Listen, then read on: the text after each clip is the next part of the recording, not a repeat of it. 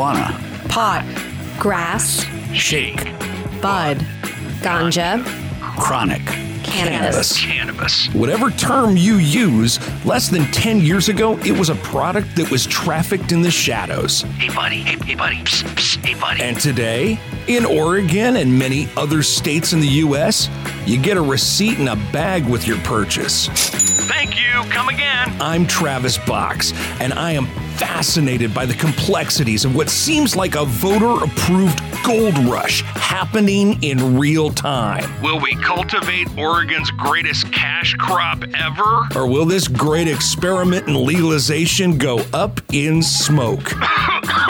Each episode, I'll sit down one-on-one with the major players in the Oregon cannabis industry, The activists, the medical professionals, the legislators, the economists, the regulators. and the lobbyists. How did Oregon get to this place in history? And where does this budding billion-dollar industry go from here? You see what I did there?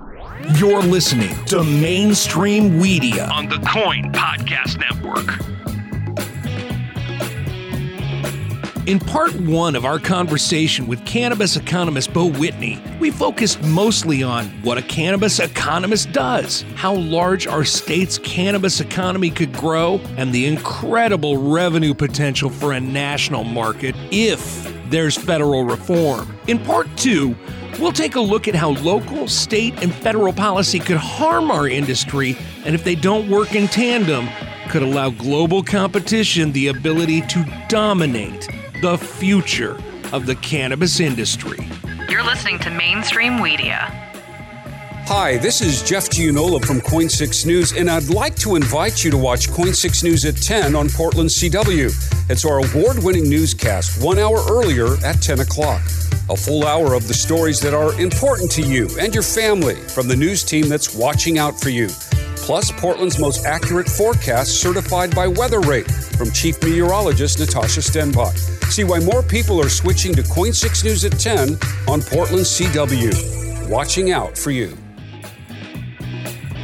Welcome back to Mainstream Media. Back with cannabis economist Beau Whitney. Beau, is there a disconnect right now between state lawmakers not considering federal policy when looking at cannabis industry decisions and vice versa? Federal policymakers not necessarily looking at what the states are doing?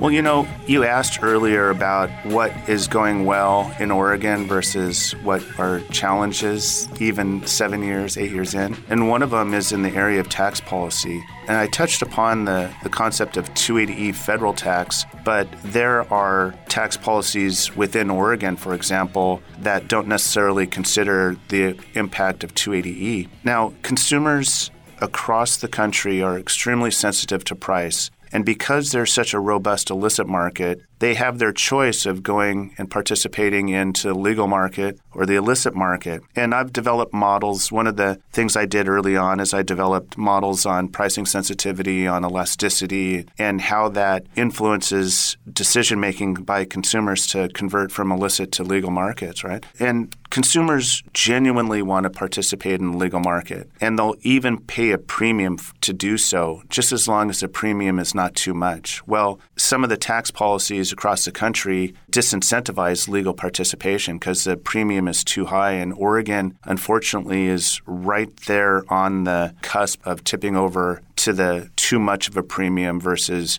just right. It's kind of like the Goldilocks, right? So in that sense, when states, and there was a recent proposal to increase sales taxes in Oregon at the local level to backfill some of the allocations that have been allocated away from cities and counties, and genuine concern by cities and counties, right? But the solution was to increase taxes. Well, when elasticity is high, meaning consumers are very price sensitive, and when businesses cannot absorb the hit of increased taxes, then the policies tend to push people out of the market, push consumers into the illicit market, and it only hurts those small businesses again and the business owners that are either female or from communities of color. And all of this is interrelated. So you've got federal tax policy, heavy taxes on your business, and then you've got a tax policy at the local level that reduces your profits, reduces your revenue. And if those policymakers, both at the state and federal level, looked at simply the entire picture rather than just their portion of it, they may try to propose policies that were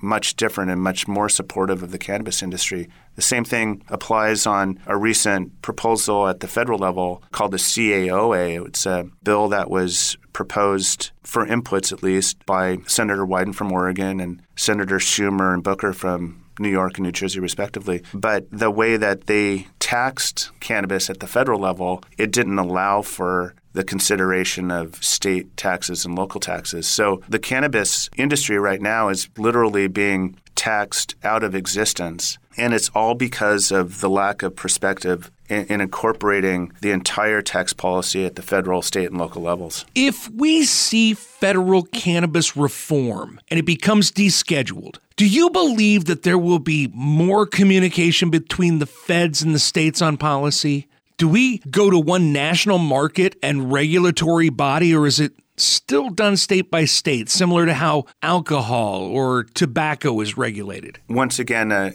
it's a hugely complex topic, and that's, as I entered into this and as I have evolved from kind of a local analyst to a regional to a national and now an international figure, I've got clients all over from Asia, Africa, South America, North America. And so I've realized that this is really a really complex industry. And what seems to have simple, elegant solutions is just not the case. There's a lot of moving parts, and it's very, very dynamic. But in terms of the impact of decriminalization, I think because the states have already deployed existing regulatory programs, they're used to regulating it, they understand their own local market, then there's a greater potential for success for the federal government to set federal standards for public safety, be it standards for pesticides or use in agricultural applications or labeling and content. And then once they have those national standards, then allow the states the freedom to deploy their regulatory structures as they see fit. I think that's how it's going to go. But one thing that's been very, very interesting to me as I look at this from a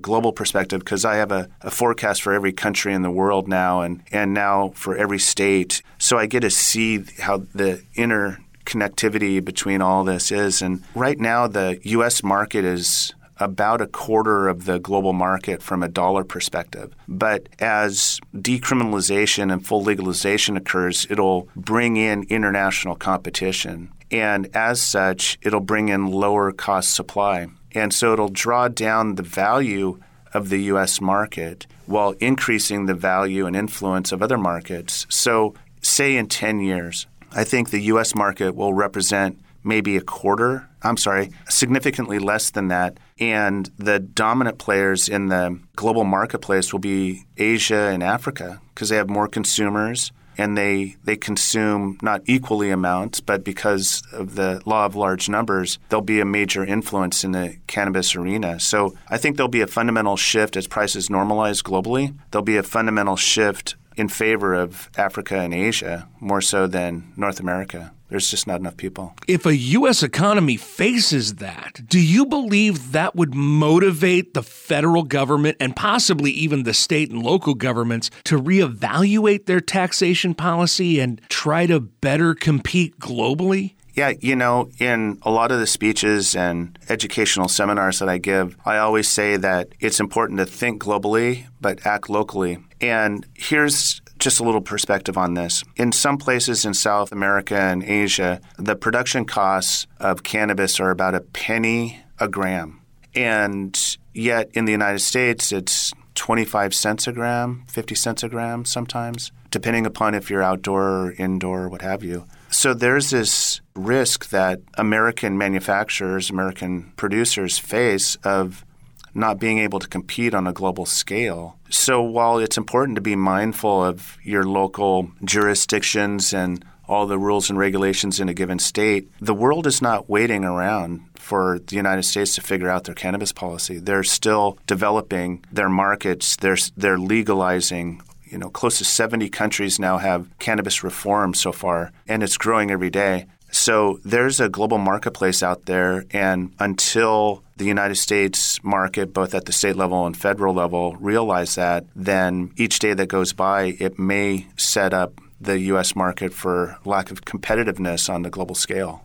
One of the reasons that people appreciate my data and my insights is that I don't sugarcoat these things. And I'm not a cheerleader. Like I said, I don't take a position. I just present the data. And what differentiates me is I don't necessarily look in the past. I look forward to what does this mean for the future. And I recently gave a speech in Berlin, Germany, and a German entrepreneur came up to me and he said, wow, you gave a rather sobering update on the U.S. cannabis market. And he goes, Americans are generally cheerleaders and you're not. And he goes, for an American, you're not so bad.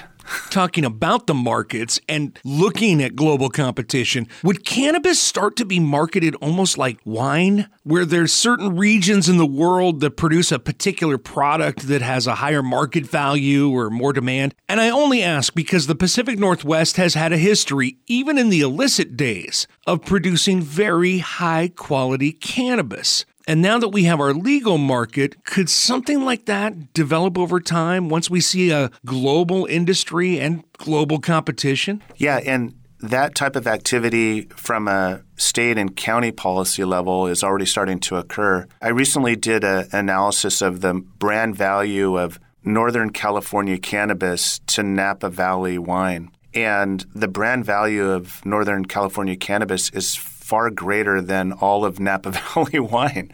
So they already have that global market and global tradition. So recently in the California legislature, there were these policies geared towards a certain terroir, which says that you can't say that something is Humboldt County cannabis unless it was actually grown in Humboldt County. And I see this as a way to protect the brand of Oregon and California cannabis and produce a premium value, but have it at a localized basis. Ultimately, I think that while there'll be large-scale cannabis production in areas where it's appropriate to do so, and I see this mainly on the industrial side, but on the higher THC cannabis side as well, I think that ultimately things will be more localized, like local breweries and brew pubs, and you'll have cannatourism, and you'll visit the cannabis plantation in a similar way that you would visit a winery. And so just think Willamette Valley Vineyard,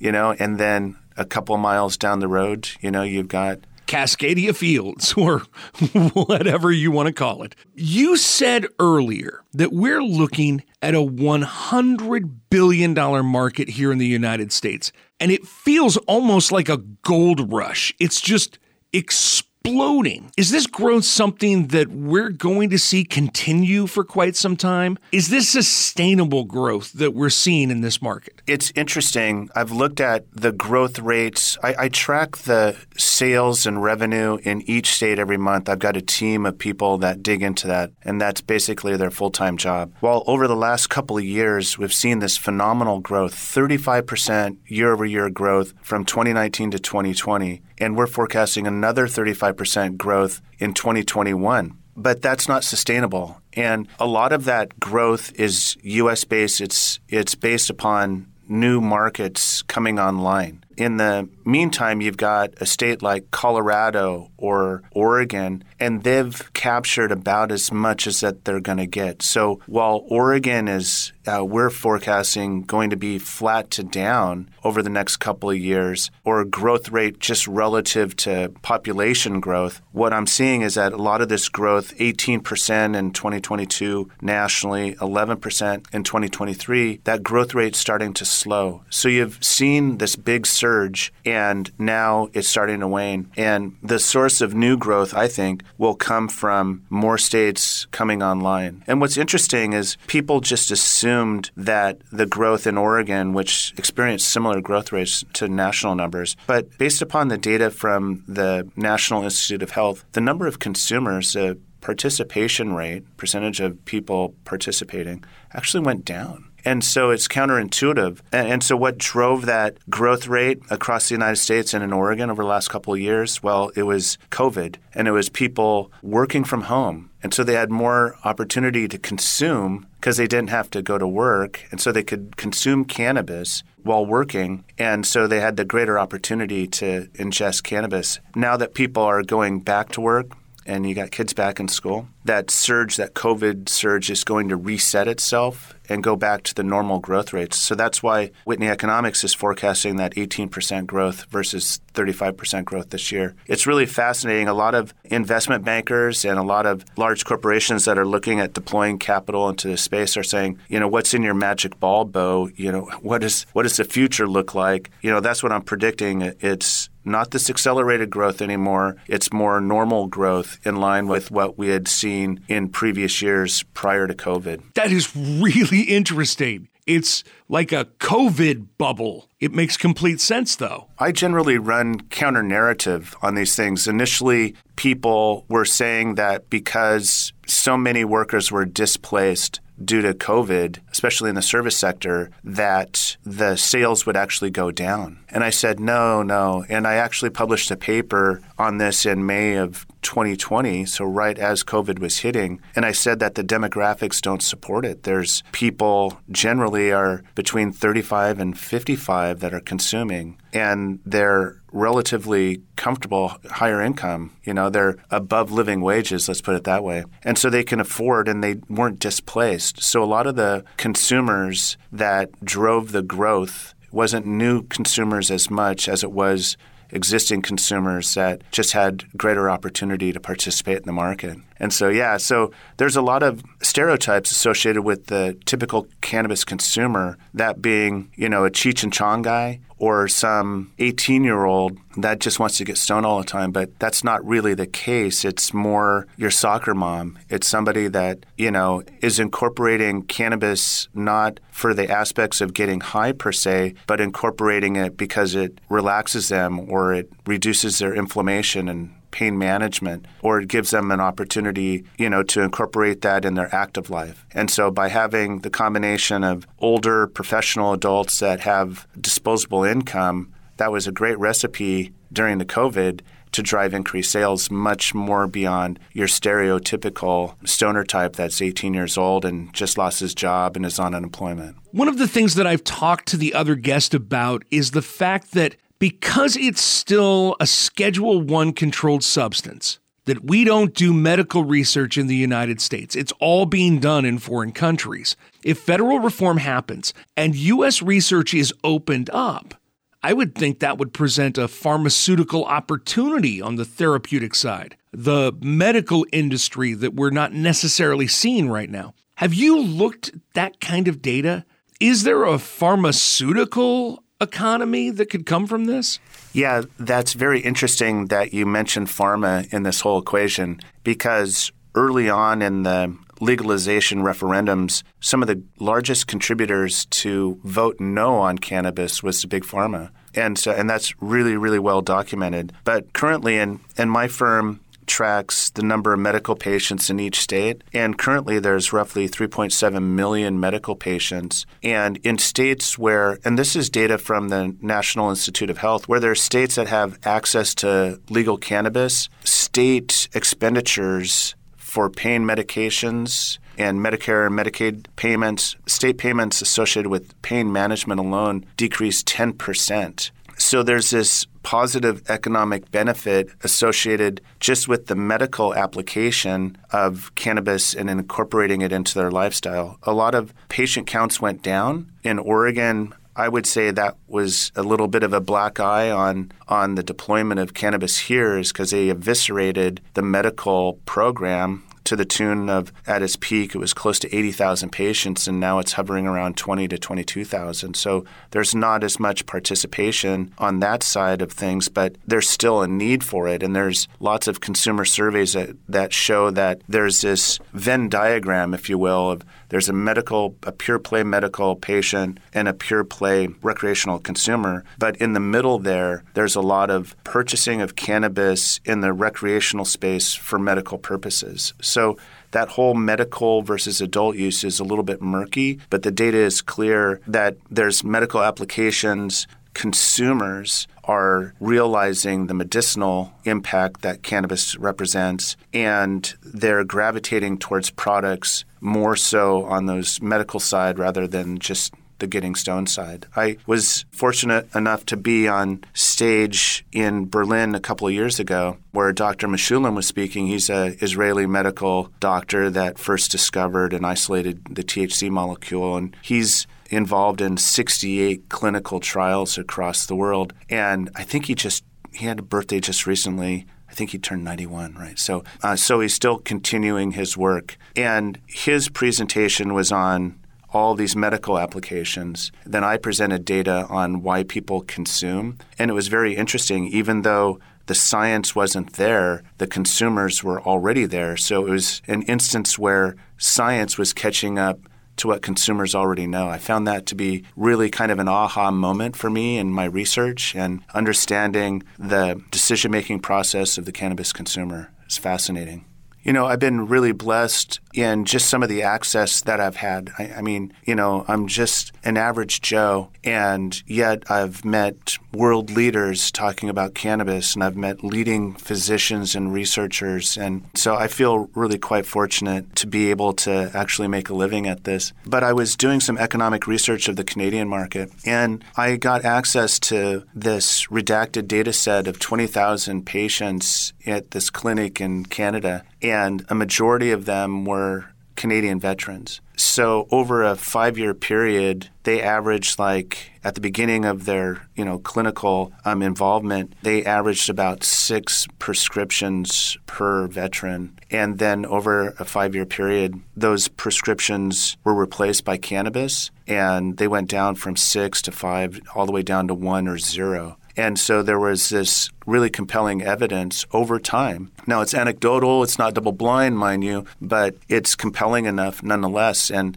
a lot of that was for PTSD. And they not only gravitated towards a particular strain of cannabis, and that strain was being cultivated throughout Canada, but they actually gravitated to a particular farm. And so it was really, really fascinating to see that level of detail, and to see the positive impact that they had, and the shared knowledge that they had to gravitate towards that one particular farm. It was, it's rather extraordinary. I know that one of the larger parts of your business looks at the industrial hemp side of this industry, which these two industries are fully interconnected. I would love it if you would come back at a later date and we could do an entire episode on just hemp, knowing what it's being used in now, looking at the potential for that in the United States and around the world, because I'm sure we could talk for a very long time just about that. Yeah, I just got back from a trip to Washington, D.C., and part of that was talking to lawmakers about cannabis policy. Then also the other part was talking about industrial cannabis policy. And there's a lot of intricacies in both those industries, and they're interconnected in some ways, and they're completely different in others. And so it was a very robust week filled full of really, really fascinating talks at all levels of the U.S. government. It's a fascinating topic, and you're absolutely right. I could talk about that for an hour or two. Then I'll have to have you back on. If people want to learn more about the work you do, where can they go for more information? Yeah, thank you. I've got a website at whitneyeconomics.com, or you can email me at bo@whitneyeconomics.com. And I try to pride myself on my responsiveness. But if I don't get back to you quickly, then it must mean that I'm traveling and doing policy work in some other area. But yeah, feel free to reach out anytime. And I will also tell the audience that if you just Google up Bo Whitney, you can find many YouTube interviews with him, many podcasts that he appears on. This is a man that knows this industry inside and out. And I thank you very much for taking the time to sit down with me. Yeah, it's interesting. A media firm just reached out to me, and on the average, my work is either Whitney Economics or Bo Whitney is quoted in the press somewhere globally once every 6 hours. So it's been an amazing ride, and it all started from that one student of mine asking about how to set up a cannabis business. So the rest, I feel really blessed.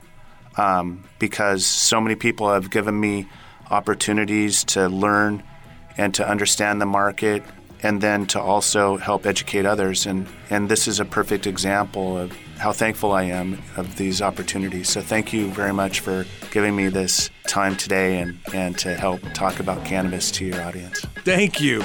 And yes, we will definitely have you back on. Bo Whitney, founder of Whitney Economics. Mainstream Media. You've just listened about the economic potential of a legal and regulated national and global cannabis market. But for many decades, cannabis was used as a weapon aimed disproportionately at populations of color.